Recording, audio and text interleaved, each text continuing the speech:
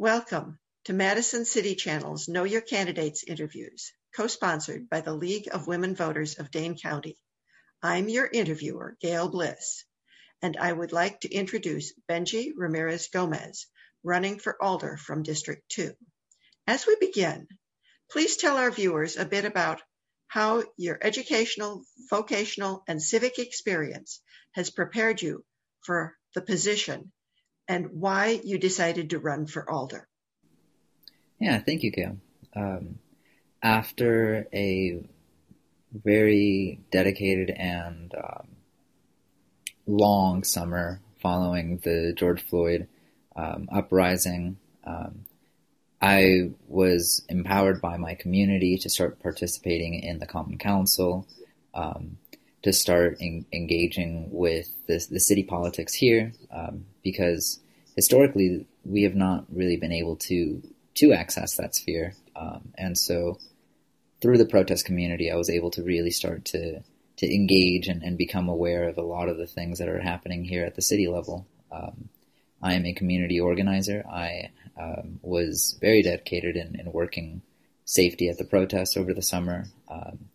And I am a lifelong Madisonian. I've seen the East Washington corridor change drastically in the past 4 years alone. So through all of this, I'm running because I think that now is a very important and critical moment in our city's history to start centering BIPOC voices and experiences, especially as we start to see the fallout of the pandemic, the economic fallout of the pandemic, start to alienate and continue to drive home the schism and disparities between white and BIPOC communities. Thank you, Benji. What issue or issues have you identified as being of primary concern to the residents of your district, and how would you approach tackling them? Yeah, that is a hard question to answer in 2 minutes, but I'll do my best. So far, I've identified defunding the police and affordable housing as one of the primary issues contending with District 2 constituencies. I think that, especially given some of the neighborhoods and houses closer to downtown, some of the backlash of the chemical weapons that MPD used in record amount started to filter into houses, and people for the first time were really had to contend with what it means to use chemical weapons and tear gas on citizens at home. Especially as we start to see moratoriums on eviction start to expire and potentially be renewed, I think that we are looking at housing here in Madison under a new lens. I'm all for advocating and a big proponent of guaranteed housing, and moving forward to delineate this idea of housing for profit as opposed to housing as a human right. And that's really at the heart of my campaign, and bringing and centering BIPOC experience throughout the whole thing. Thank you. Question 2. There will be an advisory referendum on the ballot in April about the number of modifications to the City Council, including changing the number of members, making it full-time, and changing the term of office. Which of these ideas being advanced do you embrace? Why or why not? Well, I really don't embrace the idea of consolidating the council to 10 full-time seats. I think that would make the seats highly competitive and very inaccessible to people from working class backgrounds and people who just are not able to raise ridiculous amounts of money for the purpose of running. I think that even with a full-time position, the larger districts would be very difficult for one person to represent entirely. Because of all of that, I'm not really a proponent of any of those modifications, not for the term limits, not for the full-time positions, or for the consolidation down to 10 seats. Thank you. Question 3. Homelessness, evictions, and lack of affordable housing are vexing problems for Madison that seem to have been exacerbated in the time of COVID-19. What ideas would you advance or support to help solve these problems? Yeah, as an organizer, I'm reaching out to the Chicago DSA, and I'm also a member of the DSA, to help understand and be able to push my own campaign here in Wisconsin for the right to rent control. It was outlawed in 2011, and so beyond that, that is one mechanism that we as working class people have against developers and against big landlords. To be able to, again, say, like, no, this is who we are. And as I mentioned earlier, pushing for housing guarantee, pushing for cooperative ownership of our housing, and to really be able to expand coordinated entry with some of the funds that we are able to reallocate from the police, to be able to actually allow people to enter the system. Coordinated entry as it stands is a misnomer. People don't enter the system. People are, the priority list is this long, and we stay very, very backlogged through the whole process. So those are two things that I've identified as ways to really advocate for our people here. Question 4. With the selection of a new police chief and the creation of a community oversight board, there is a lot of attention focused on policing and criminal justice, both from the perspective of racial equity in law enforcement and the concerns of many citizens that, in fact, crime, especially car thefts and home burglaries, is increasing and that the police response is inadequate. How would you deal with these concerns? Well, I think that the idea that police keep us safe from burglaries and car thefts is very fundamentally skewed. People don't jump and rob cars or commit crimes for the fun of it. They commit them because they are put in a very desperate situation. These are survival crimes that are only emblematic of the economic disparities that are present in our city.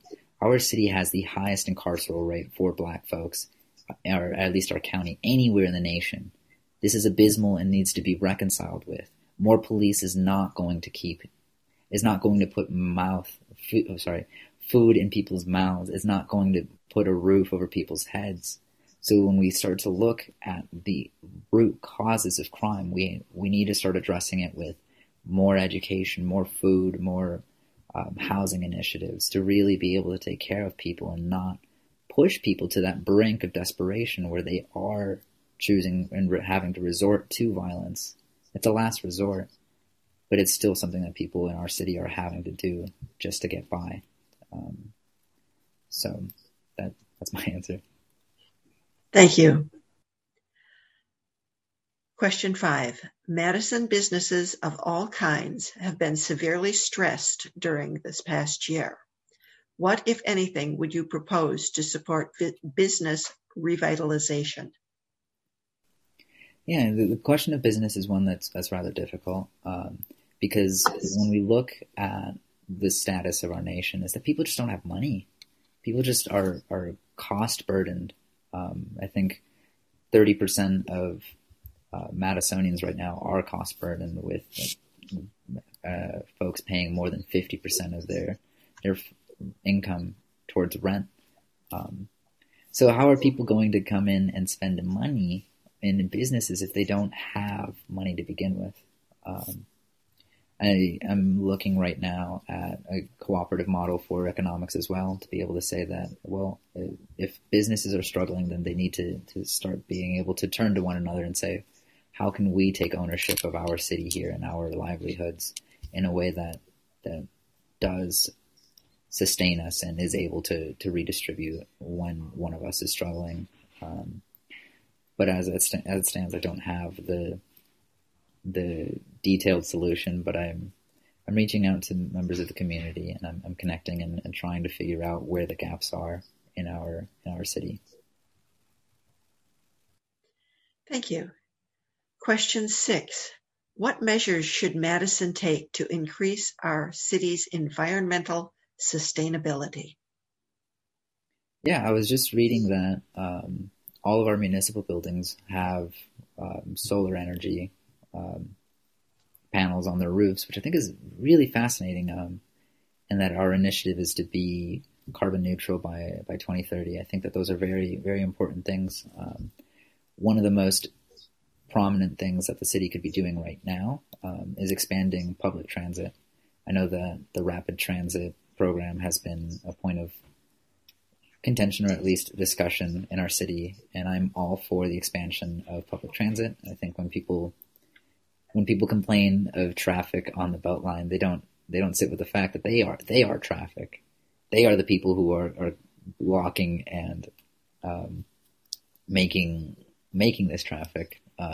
Not to mention the carbon emissions that come alongside it. So if we are able to really prioritize not only east to west lines of transit, but north to south, and actually start to connect people from their homes to their workplace, as opposed to prioritizing UW and Epic, we will be able to drastically see a decline in our carbon emissions.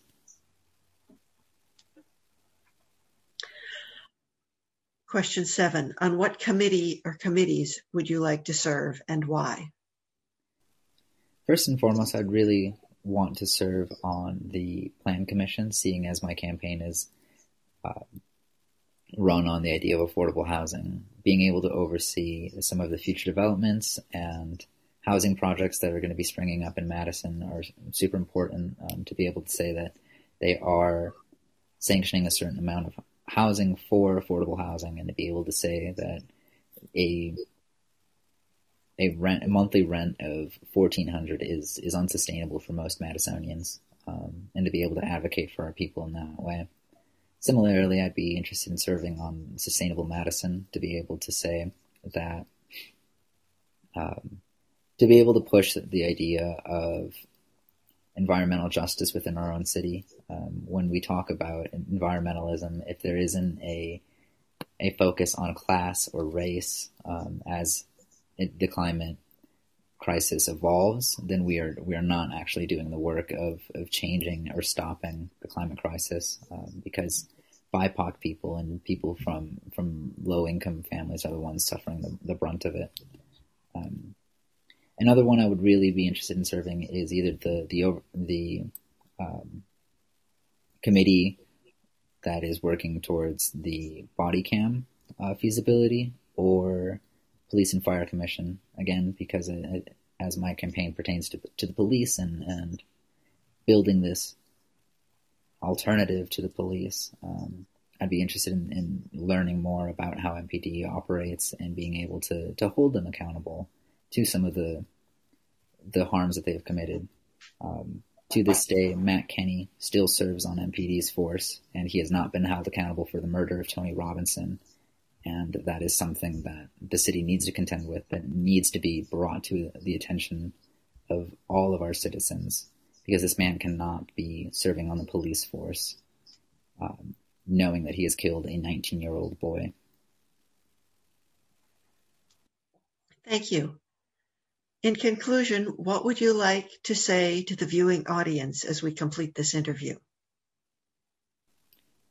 Yeah, I'm gonna say some of the same things that I said in my debate against Patrick Heck. If you have a Black Lives Matter sign in your yard, if you care about the progressive ideals that Madison holds dear, then this is an opportunity for everyone to live by those values. I am a young Chicane running for office to bring power to my people, to bring this representation, to be able to radically transform our city so that we do not continue to fail and neglect the BIPOC community here in Madison. I'm running because I find it disgusting that Dane County has the highest incarceral rate for Black folks, and I'm interested in finding the solutions. I'm interested in really fundamentally changing the way that we ourselves connect to public safety, to the way that we connect to each other as a community. And so if you don't know where to start, this is a very good point to start. Vote on April 6th. Vote here. Vote locally. Get engaged, but not, the work isn't just electoral. if you're looking for a place to get on and to engage with the movement, please reach out. Please connect with me. I am more than willing to point you in the right direction so that we can start to change our community today for the better of everybody. I want to thank Benji Ramirez Gomez for speaking with us and the viewing audience for taking time to know your candidates. As with every election, please vote. On behalf of Madison City Channel and the League of Women Voters of Dane County, I thank you for joining us.